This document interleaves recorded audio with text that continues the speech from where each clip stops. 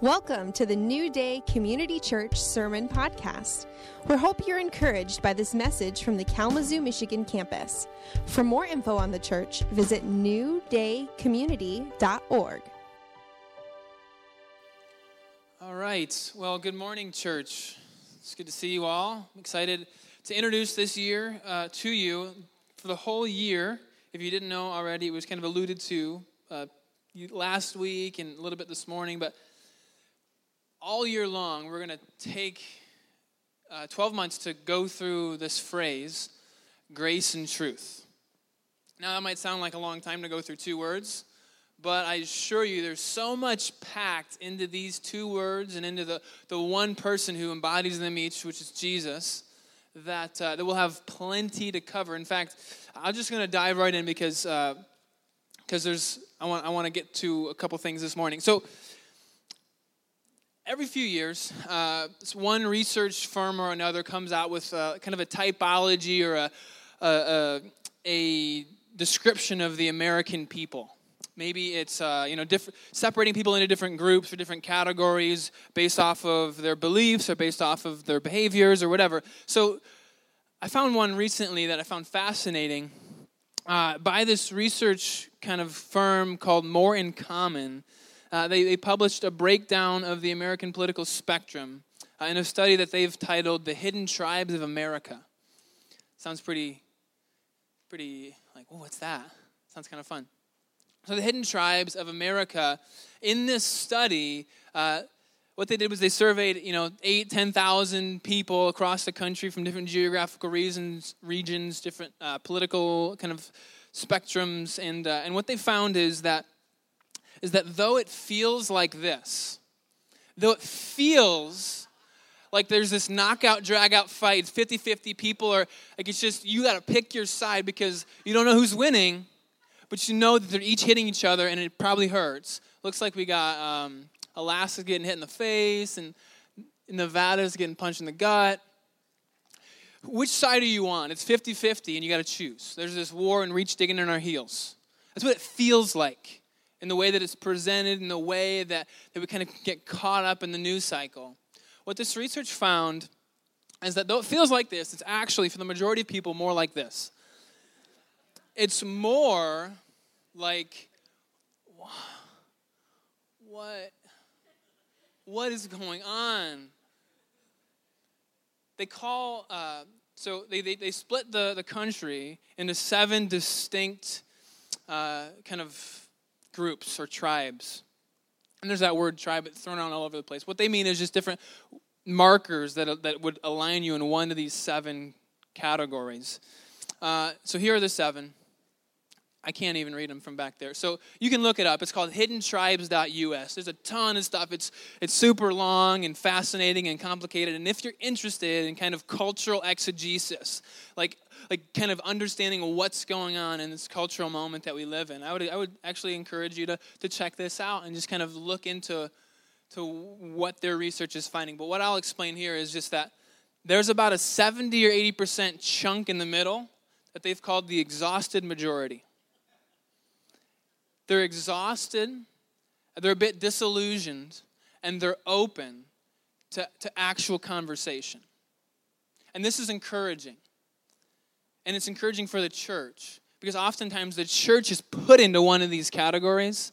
But Jesus, I feel like, with this idea of grace and truth, and it's the whole reason I'm bringing this up, is because I feel like there's this moment for the church right now, not just in America, but for us to recognize that Jesus, who's full of grace and truth, has a word to be spoken to this exhausted majority. He has a message to communicate that's full of grace and truth, something that's hard to find no matter which way you look.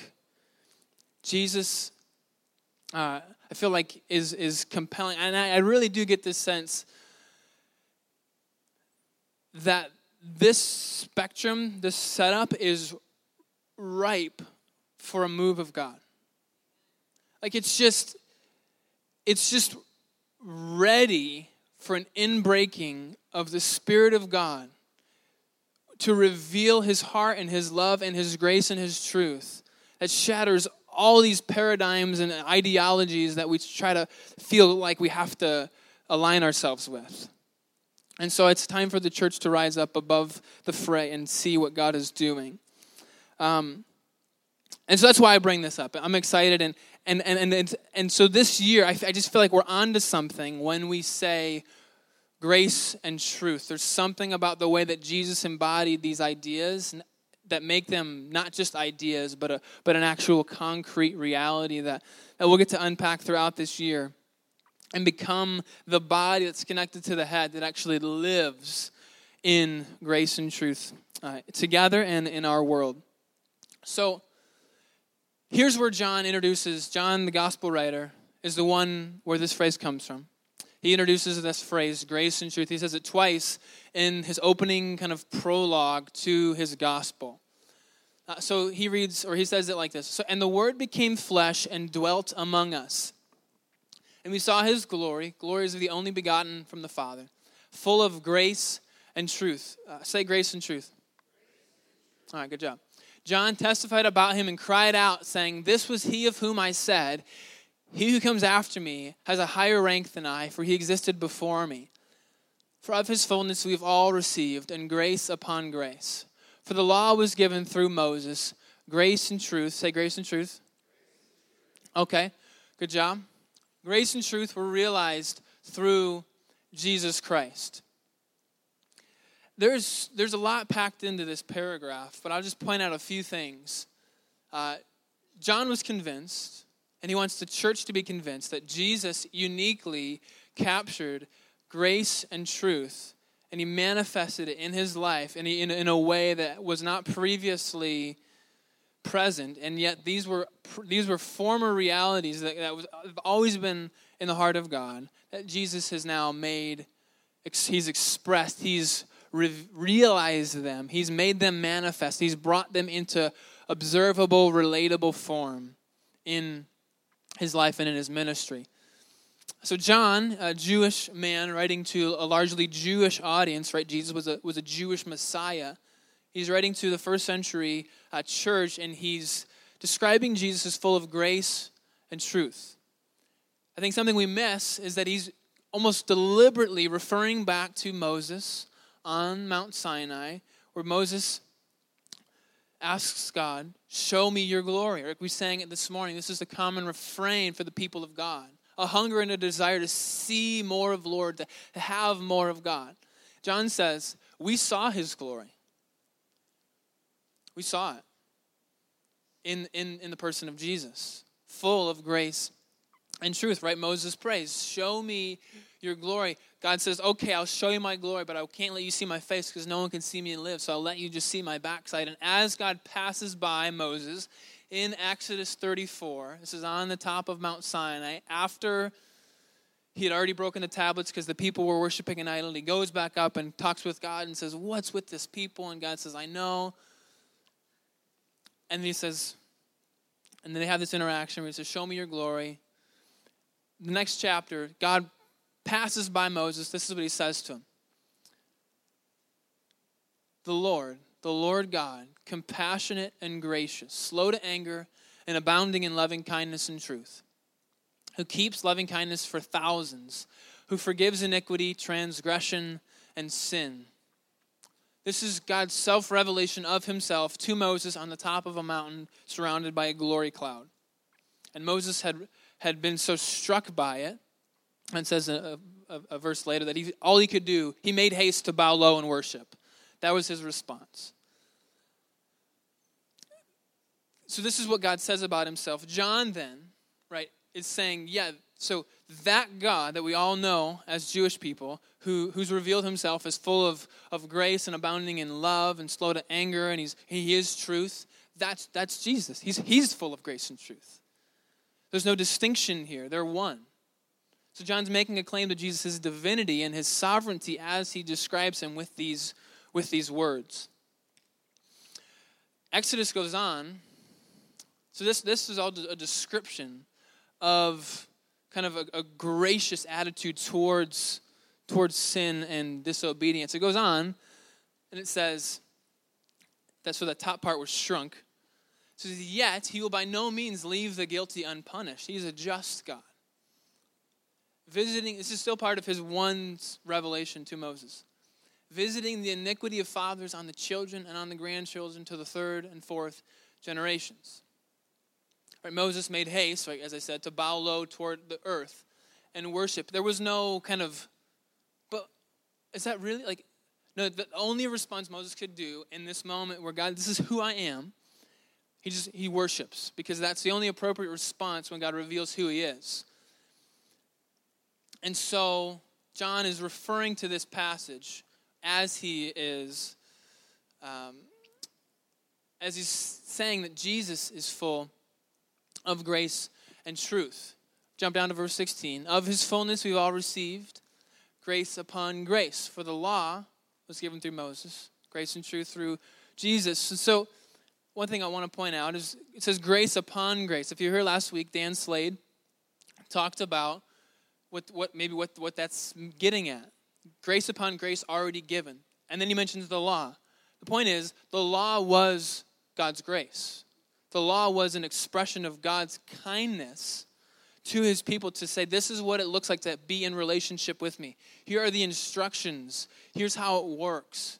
Here's what the covenant we're making is. Here's the law. That's an act of grace. And then Jesus comes and he brings grace and truth, which is grace upon grace already given. And so there's a lot going on here in the Gospel of John. At the end, Jesus is before Pilate. He says, I am the truth. Pilate says something that we hear a lot these days. 2,000 years ago, Pilate, the Roman kind of governor over the region at the time, Pilate says, what is truth? What is truth? Jesus, you say you're the, what do you, and then he leaves. That's the last thing he says. He walks out. If we're to be the people of God, and this is who Jesus is, where I want to turn this and why I'm excited about this topic this year is because it requires something of us as a church to be conformed to who Jesus is, to reprioritize and kind of just sit at the feet of Jesus. There's a beautiful expression of kind of what was in my head this morning, because there's just people up in the front sitting at the feet of Jesus just saying, God, I just surrender. I'm just going to give it all to you. Because in order to learn what grace and truth is, and we have to sit at the feet of Jesus and just see it lived and actually experience it ourselves. And so where we want to go is just to ask, what does it look like for us to cultivate a spirit of grace and truth in response to Jesus? And so this is a brilliant Venn diagram for those of you who know that term. No, so this is really often the dynamic that we want.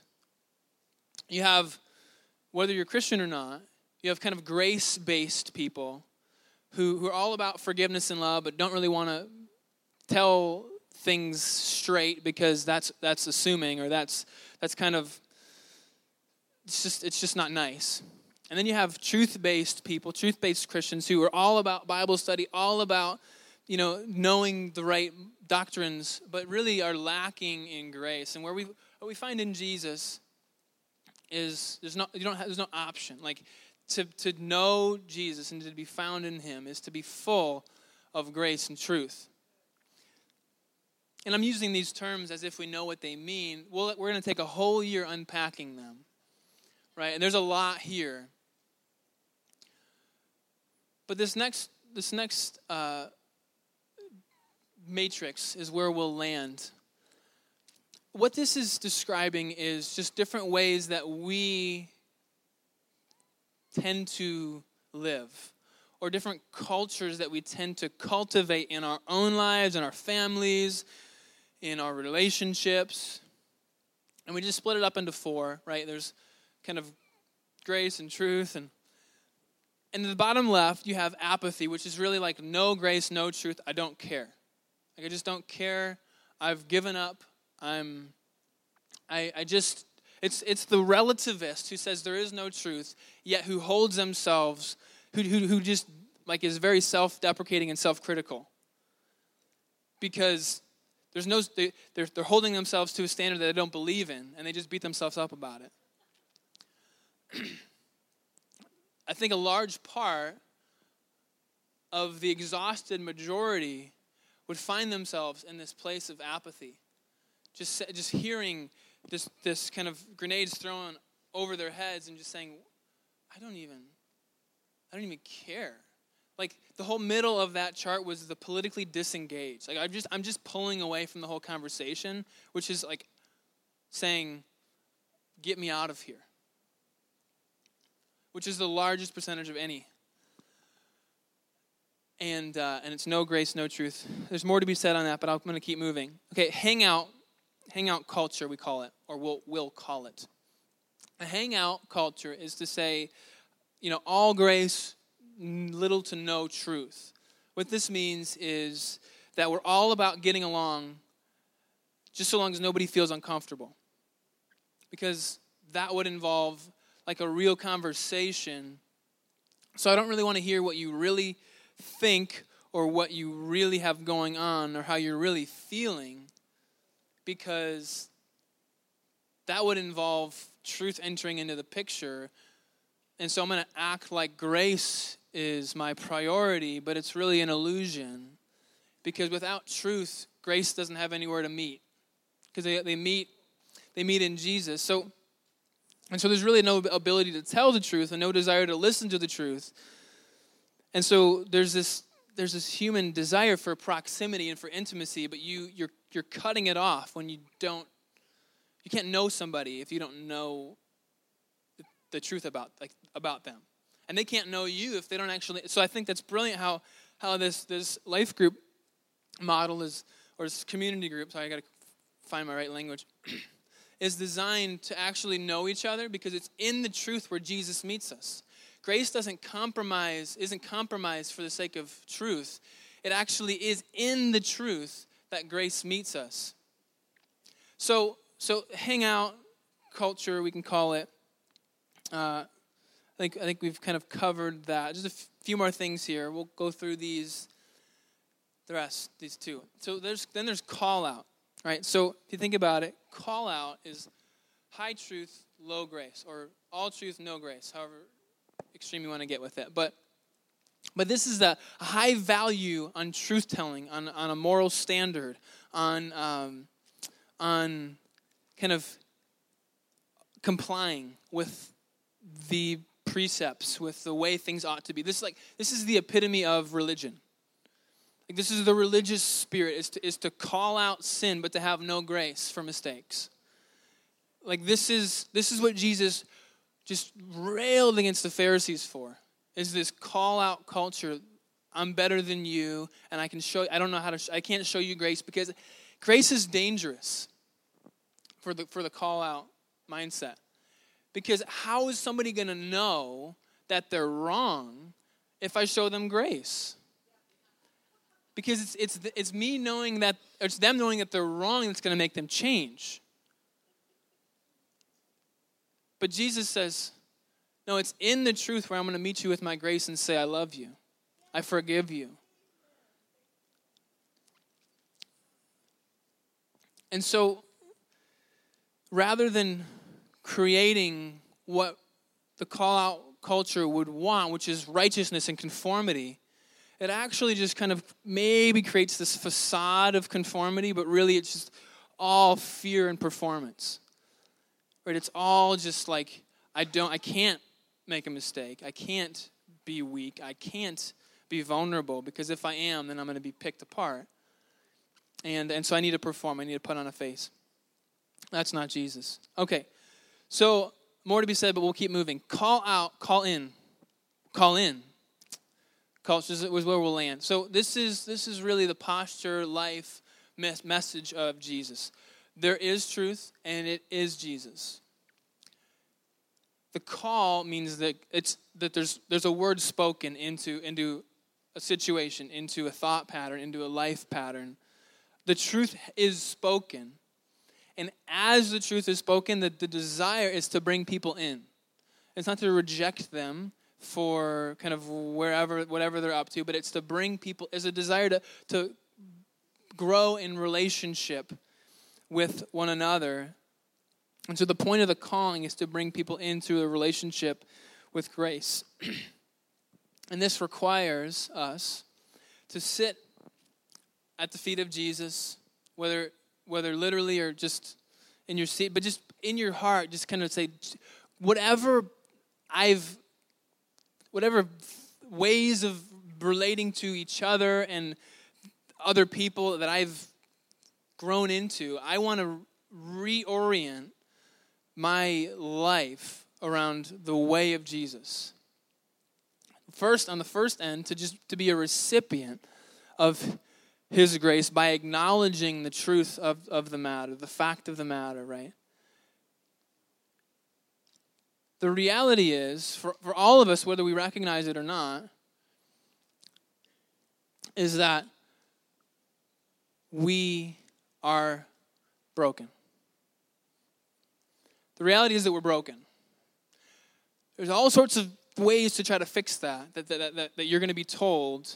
Oftentimes it involves your own effort. But the truth is that we're all broken. It's in acknowledging that the grace of God steps in to say, but I can make you whole. We're all dead, like in our own brokenness. It's the grace of God, and in acknowledging the truth, it's the grace of God that steps in and says, I can bring you back to life. I can make you alive again. You cannot have one without the other. And there's this, it's I'm still trying to unpack it, but it's this beautiful paradox of grace and truth that Jesus presents for us and invites us to step into. And this is the step I want us to take together this year as a church, is to begin more than ever before to recognize what does it look like to grow deep with each other, to really be honest and to really extend grace and to really receive grace and to really tell truth and to really be able to receive truth, even when we don't want to hear it. Because it's in that place where Jesus is most glorified. And it's really, folks, it's in that place when the church can step into being connected to the head, which is grace and truth. It's in that environment that when the Spirit of God breaks in a way that's beyond anything that we can come up with or fabricate, that's the environment we want people to step into for their own formation and for their own discipleship and for their own growth. And guys, what this is going to require is just to say, Jesus, teach me. Will Jesus teach me what it looks like? I'm willing to just sit at your feet. Because we can think we know this stuff, but really the first place isn't to say, oh, this person really needs to do this. It's right here. It's in our own lives. It's in our own hearts. It's in our own relationships with our friends and our spouses and our kids that we need to learn what it looks like to live in grace and truth.